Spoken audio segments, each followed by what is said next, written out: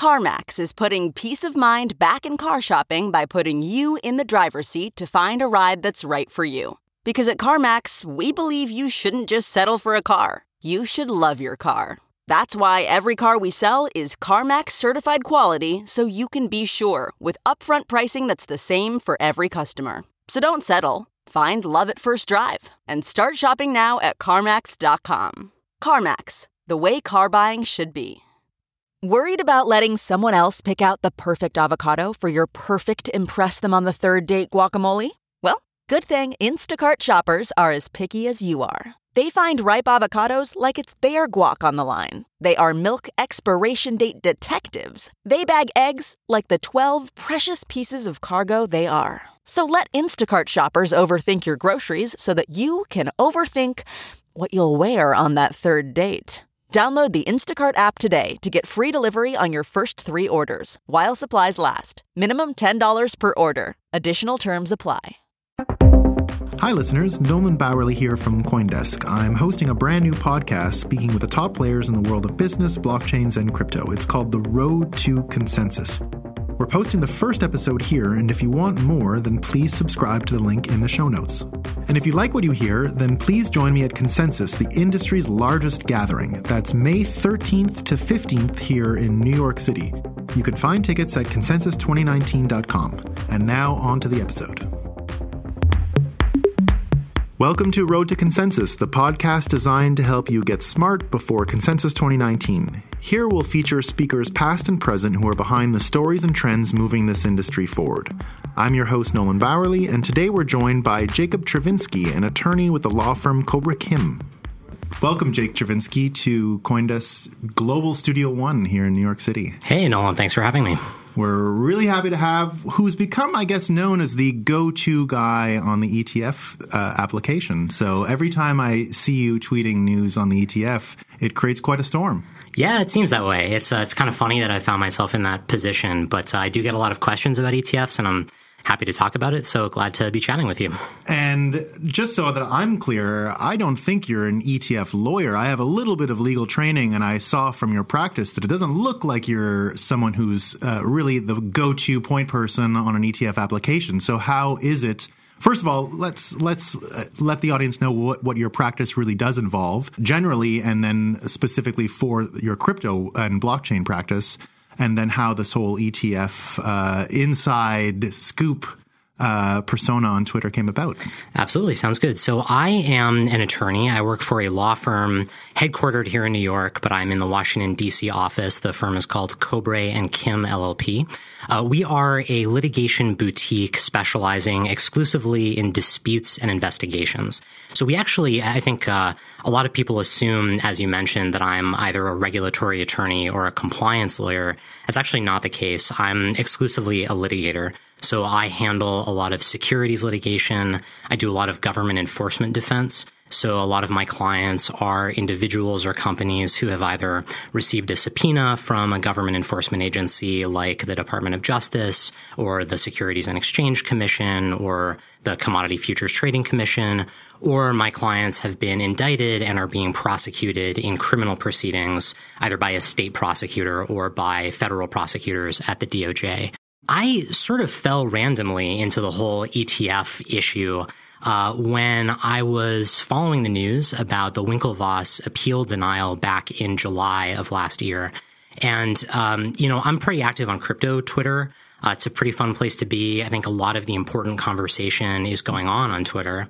And I was just following along with the story and the narratives and what people were talking about. And I came to realize that folks were asking a lot of questions to each other about the ETF and how the approval process worked and what the SEC was going to do with the Van Eck SolidX proposal, which had just been filed, and why the SEC had decided yet again to deny the Winklevoss ETF. And I noticed that no one was responding to those questions. And a lot of people who I viewed as, very important in this space, people who are running critical and systemically important companies in the crypto industry, and also a lot of traders and other people who are just interested in the technology, were not understanding fundamentally how this process worked. And so I decided to do a little bit of digging on my own and then apply some of what I knew about the SEC generally and how the lawyers over there function. And I just decided to start tweeting about how the SEC was going to handle the ETF. And the reaction blew me away. I still, sitting here now, am surprised at how much attention. Nature abhors a vacuum. And when you're providing really valuable insight to everyone, you're certainly going to get a lot of attention. Yeah, it seems that way. And it seems like even now, and especially a year ago, there weren't a lot of lawyers with experience dealing with federal regulatory agencies like the SEC who were willing to engage in the crypto industry and in the discussion, and certainly not willing to engage on Twitter, since, as I'm sure you know, being a trained lawyer, most attorneys are afraid of social media. Just sure. By default, they're very risk averse. They think that social media can only cause problems. And so I think a lot of lawyers who were capable of answering those questions just weren't going to do it on a platform like Twitter. So, I was really happy to jump in. I think when I started tweeting about ETFs, I had maybe 300 followers on Twitter. And a week later, I had 3,000. And that number has kept going up. So, as long as I'm contributing value and helping people understand better what the future of the industry looks like, I'll keep it up. You can start selling all that influence as an advisor on all the future ICOs that are coming up. As a litigator, that's probably the last thing that I would want to do. But I'm sure it is. And that brings me to my point. I saw that with the last budget that was passed, the SEC had basically its entire enforcement budget replenished. Do you see a lot of that money earmarked for crypto and to prosecute some of these crypto projects? Is this really going to be money directed for enforcement? And is that going to call you to arms to go and defend some of these people? I don't think that money is specifically for crypto. I think that we in the crypto industry tend to think that our industry is the most important one in the world. Mm-hmm. I do feel that way in many respects, but I don't think that government agencies like the SEC agree. I think they view crypto as a very small market.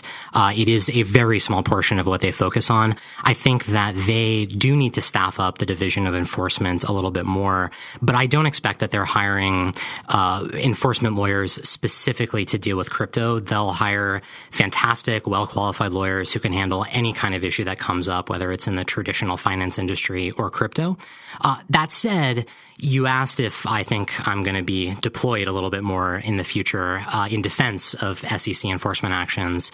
I definitely do think that's the case. I think that the SEC is continuing to ramp up their enforcement efforts, and with even more firepower as they staff up a little bit more, I think there will be even more enforcement actions going forward. Particularly for any egregious case where they see that there's definitely been some misleading practices, misleading advertising, and they'll go and make an example. And do you sort of, when you're looking at a case to take on, is it a situation where you say, okay, these guys were unfairly prosecuted or they're going to unfairly prosecute these people? Like, what's your standard? How do you decide whether you're going to take on one of these companies? Because you have to do the same kind of a due diligence, I imagine, that an investor would. You have to know exactly what this project is about and whether you're going to put your credibility behind it.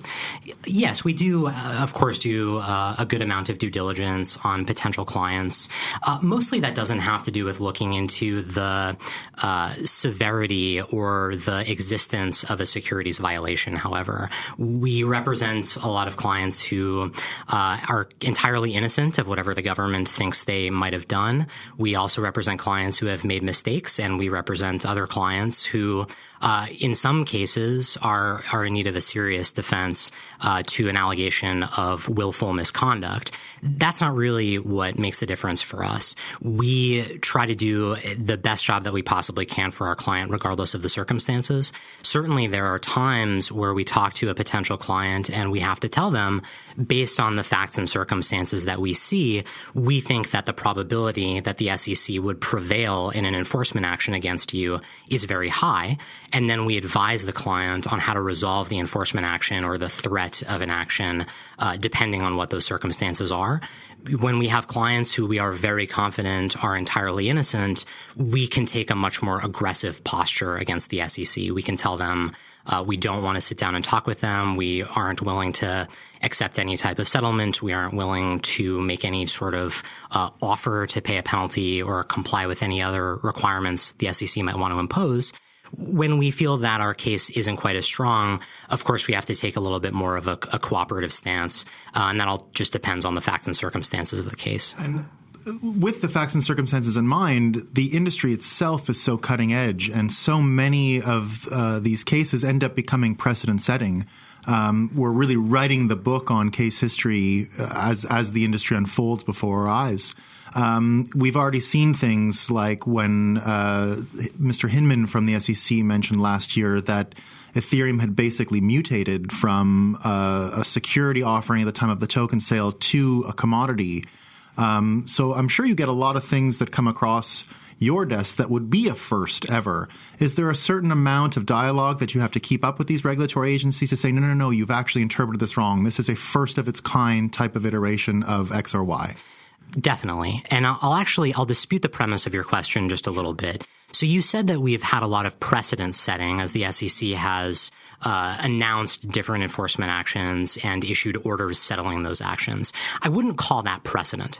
What that is the best deal that the SEC felt it could negotiate and that the target of their enforcement action would agree to under the particular circumstances of that dispute. So it's not there to set a benchmark for everyone to follow. It's there because it's the quickest way to get satisfaction for all those involved. It's partly that. It's partly what the SEC can convince a defendant to accept. It is also partly so that the SEC can signal what they think the law should be in this area and how they think it should be interpreted. I've called this before guidance by enforcement. It's a pretty common term and a common strategy used by enforcement agencies where instead of stating their interpretation of the law, they announce these enforcement actions to use as examples. But they are still examples of what the SEC thinks, not of the law itself. And so we've seen a number of enforcement actions coming out. For example, the Ether Delta enforcement action, which was the first against a crypto exchange. We saw the Paragon and AirFox enforcement actions. Those were the first against initial coin offerings. There was another one last week against the Gladius network. All of these are very interesting from the perspective of figuring out how the SEC is approaching this area. None of them are enforceable precedent. So just because the SEC says, for example, that Ether Delta is required to register with them as a national securities exchange under the Securities Exchange Act of 1934 doesn't mean the SEC is right about that. It means that's their view, and they were able to convince Zachary Coburn, the founder of Ether Delta, to agree and to pay a certain penalty and to cooperate with the requirements that the SEC wanted to impose. But I would say you could have another defendant in another enforcement action with very similar facts as Ether Delta who might say, you know what? I don't believe that the SEC's interpretation of the law is correct. I don't believe that an exchange like Ether Delta should have to register as a national securities exchange. I'm going to force the SEC to prove it in court.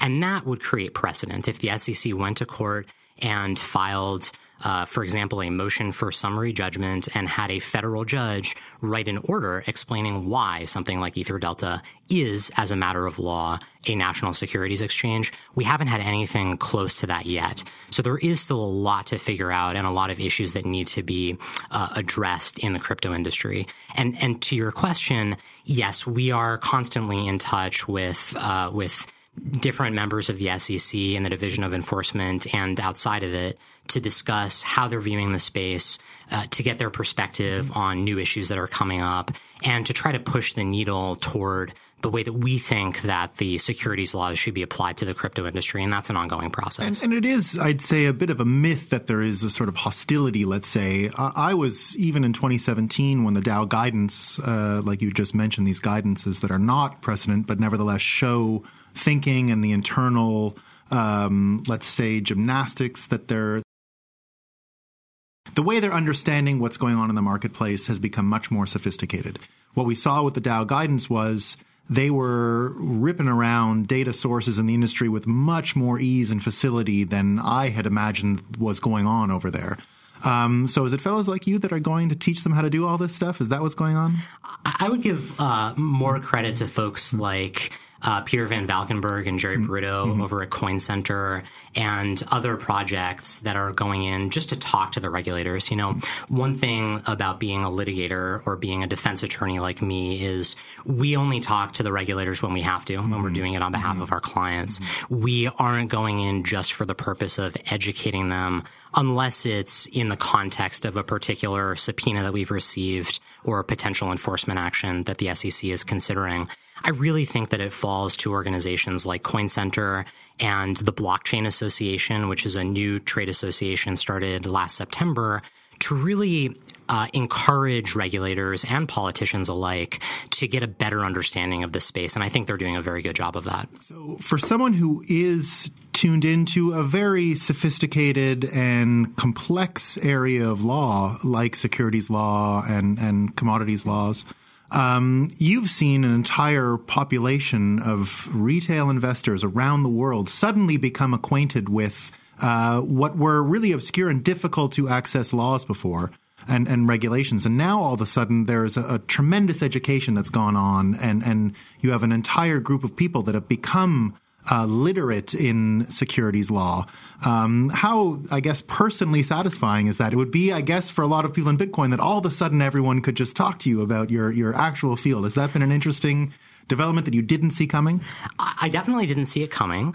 I think I didn't see it coming because securities issues are not inherent to the crypto industry. Securities issues are only inherent to the offering of an investment contract or some other financial instrument by someone who is trying to raise money on the promise that the sale of that financial instrument will yield profit for an investor. That is not inherent to the crypto industry at all. That's not something that happens with Bitcoin to begin with in the first place. And so I think I never imagined that the ICO boom, which was, of course, enabled by the ERC-20 standard on Ethereum, would end up being such a huge issue for this industry, that so many different crypto-based companies would decide to fundraise not through traditional means, but through an ICO, which in many cases is an unregistered securities offering in violation of the securities laws. I will say it has been interesting. I'm not sure I would call it fun that so many people have started learning about this area of law. It is definitely satisfying, at least. It's at least a little bit satisfying. It's definitely still surprising to me when I start talking to someone with no legal training at all, and they want to talk to me about how you define the common enterprise element of the Howey test. And it's, it's something that normal people would never engage with or learn about. I guess it is sometimes a little bit frustrating because there are so many people who seem to have graduated from the Twitter law school class of 2017 or 2018 and think that reading my tweets or others qualifies them to analyze law in the way that a lawyer would. And sometimes that takes a little bit more time to explain to them what they might be missing due to the lack of legal training. But it's definitely interesting every day, and it is a lot of fun. So you do see on Twitter or elsewhere very often people list the types of education that exposure to Bitcoin and cryptocurrencies has given them. So you have a lot of people that say, well, because of Bitcoin, I learned about Austrian school economics. And now through the ICO boom, you have a lot of people who are interested in securities laws. Do you see another sort of familiarity with a particular law that's on the horizon due to this technology? Is there another another federal bureaucracy that we're all of a sudden all going to become familiar with in the next year or so? Definitely. I'll give you a few examples. I think there are a number of different areas of law that folks are going to start getting familiar with very soon. But to give you just the most important, and I think the ones that will come up most quickly, I would say the first are the trade sanctions laws.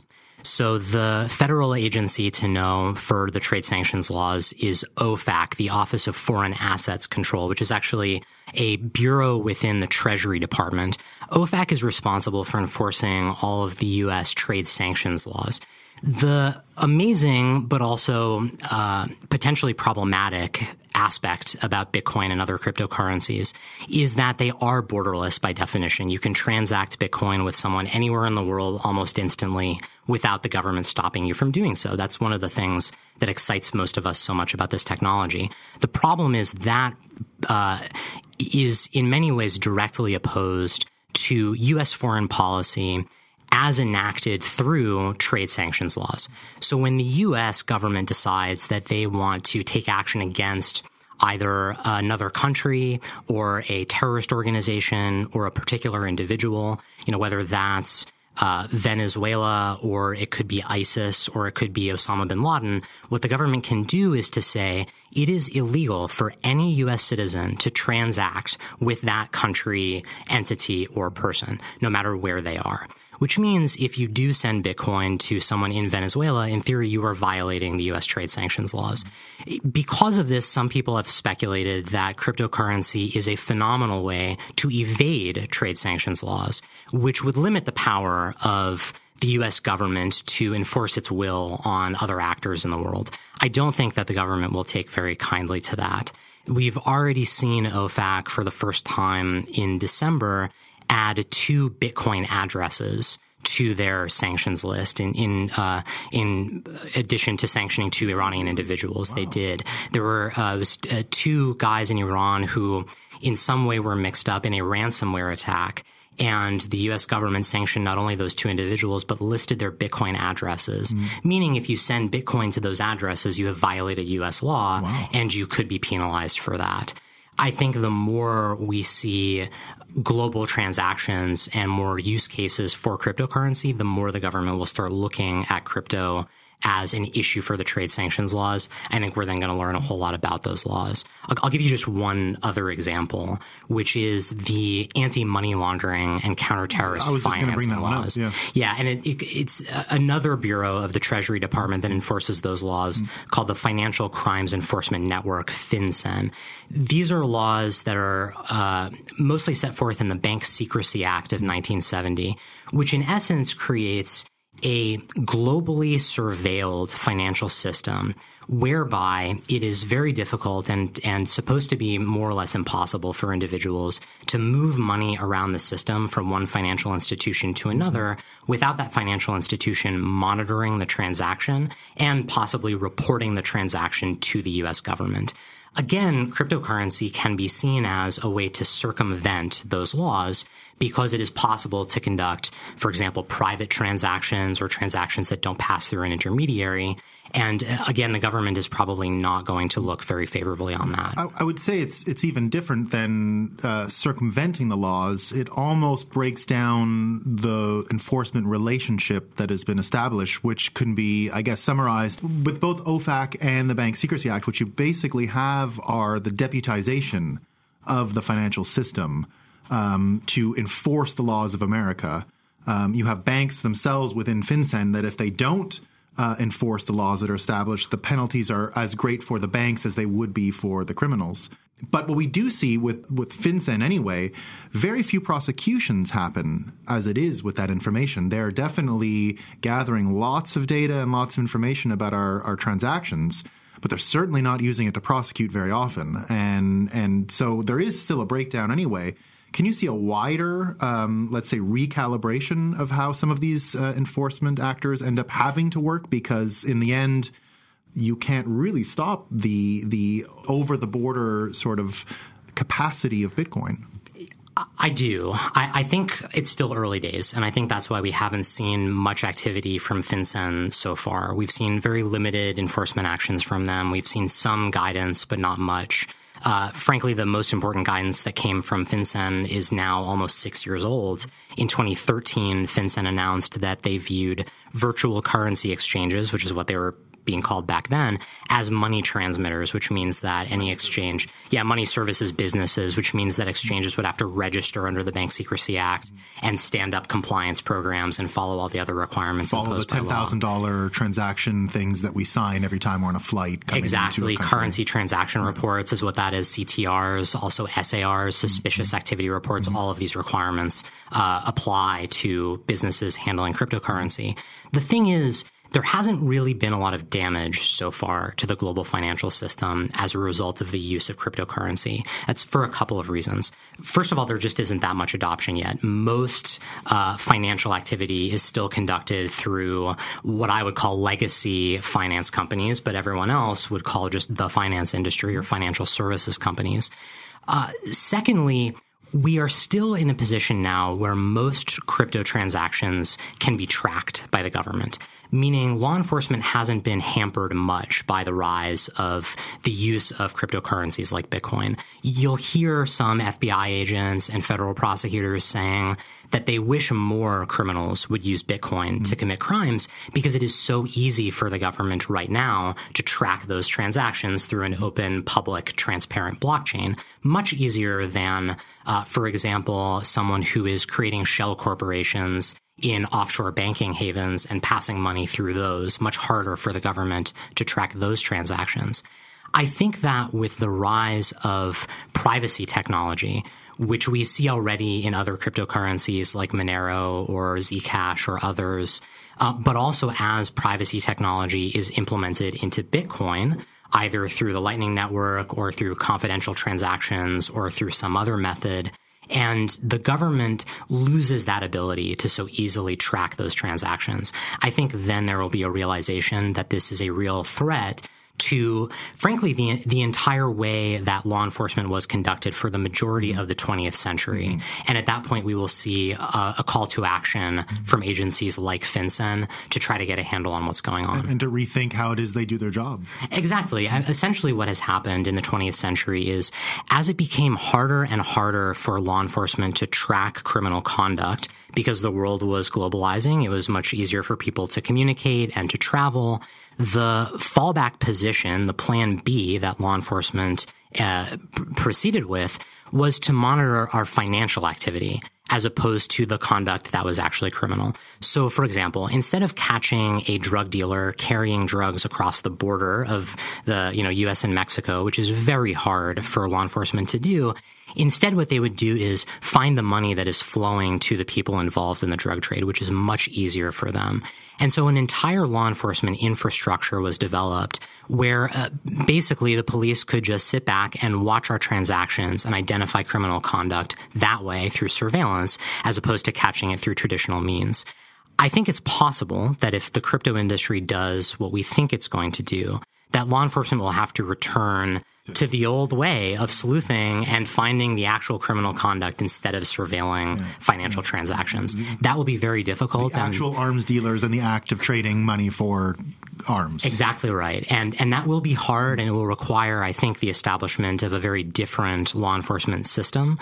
I think that will be a huge challenge for the industry as we move forward, but it's probably a few years off before that becomes a real issue that we start talking about as much as we talk about securities laws today. So we really are seeing this distinction between a system designed for surveillance and seizure and censorship versus one that is starting to poke holes in the capacity for that system to be built around surveillance and seizure. Is there a middle ground that we're seeing? Is JPM coin, for example, something that can gather all these forces of a global currency, but then still inject these kinds of surveillance and seizure qualities? I mean, we don't know enough about the platform yet, but is that something that you guys would look at? I'm not sure that there's a middle ground. I think it's too early to say. I do think that on the extremes, you have the traditional system that governments support and are trying to advance, which is a cashless society where all transactions are conducted digitally and where the government has total and complete transparency into all of those transactions on the one hand. On the other hand, we have a system like Bitcoin, assuming that there is good privacy technology, where transactions are done, again, entirely digitally, but without any ability for any government or other large actor to see or censor those transactions. It's hard to imagine a middle ground between those two. I think the closest that we have so far in development, as you mentioned, are the stable coins. I'm not so sure about JPM coin just because that seems like more of an internal product running through a private system. I'm not sure from what I've seen that JPM coin would be distributed outside of the financial institutions that are permissioned to use it.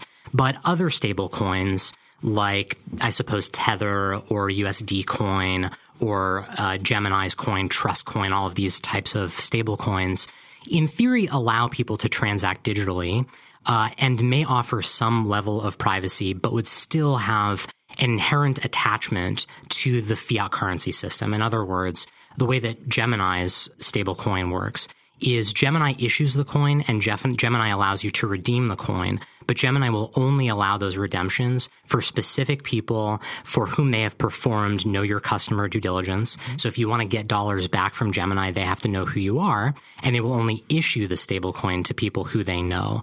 But in between those 2 points, the stablecoin can be transacted by anyone, anywhere. And so that might look like a middle ground, but it's unclear whether any of these stablecoins will really succeed. So basically, the story that has been going on for a while in this industry, and one that I'd say most people are pretty in line with, which is the regulation on the on-ramps and off-ramps. So when you're transacting from a fiat into a cryptocurrency, then there is some KYC that everyone agrees is probably a good idea. But if you're going from crypto to crypto, let your keys fly.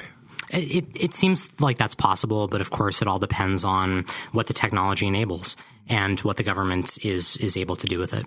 Jake, it's been a real pleasure. I learned a lot, so this is great. As someone who was focused on law for a long time and then definitely put my entire career into crypto years ago, I keep up with what people are doing, but to hear someone who's on the front lines of litigation is pretty amazing.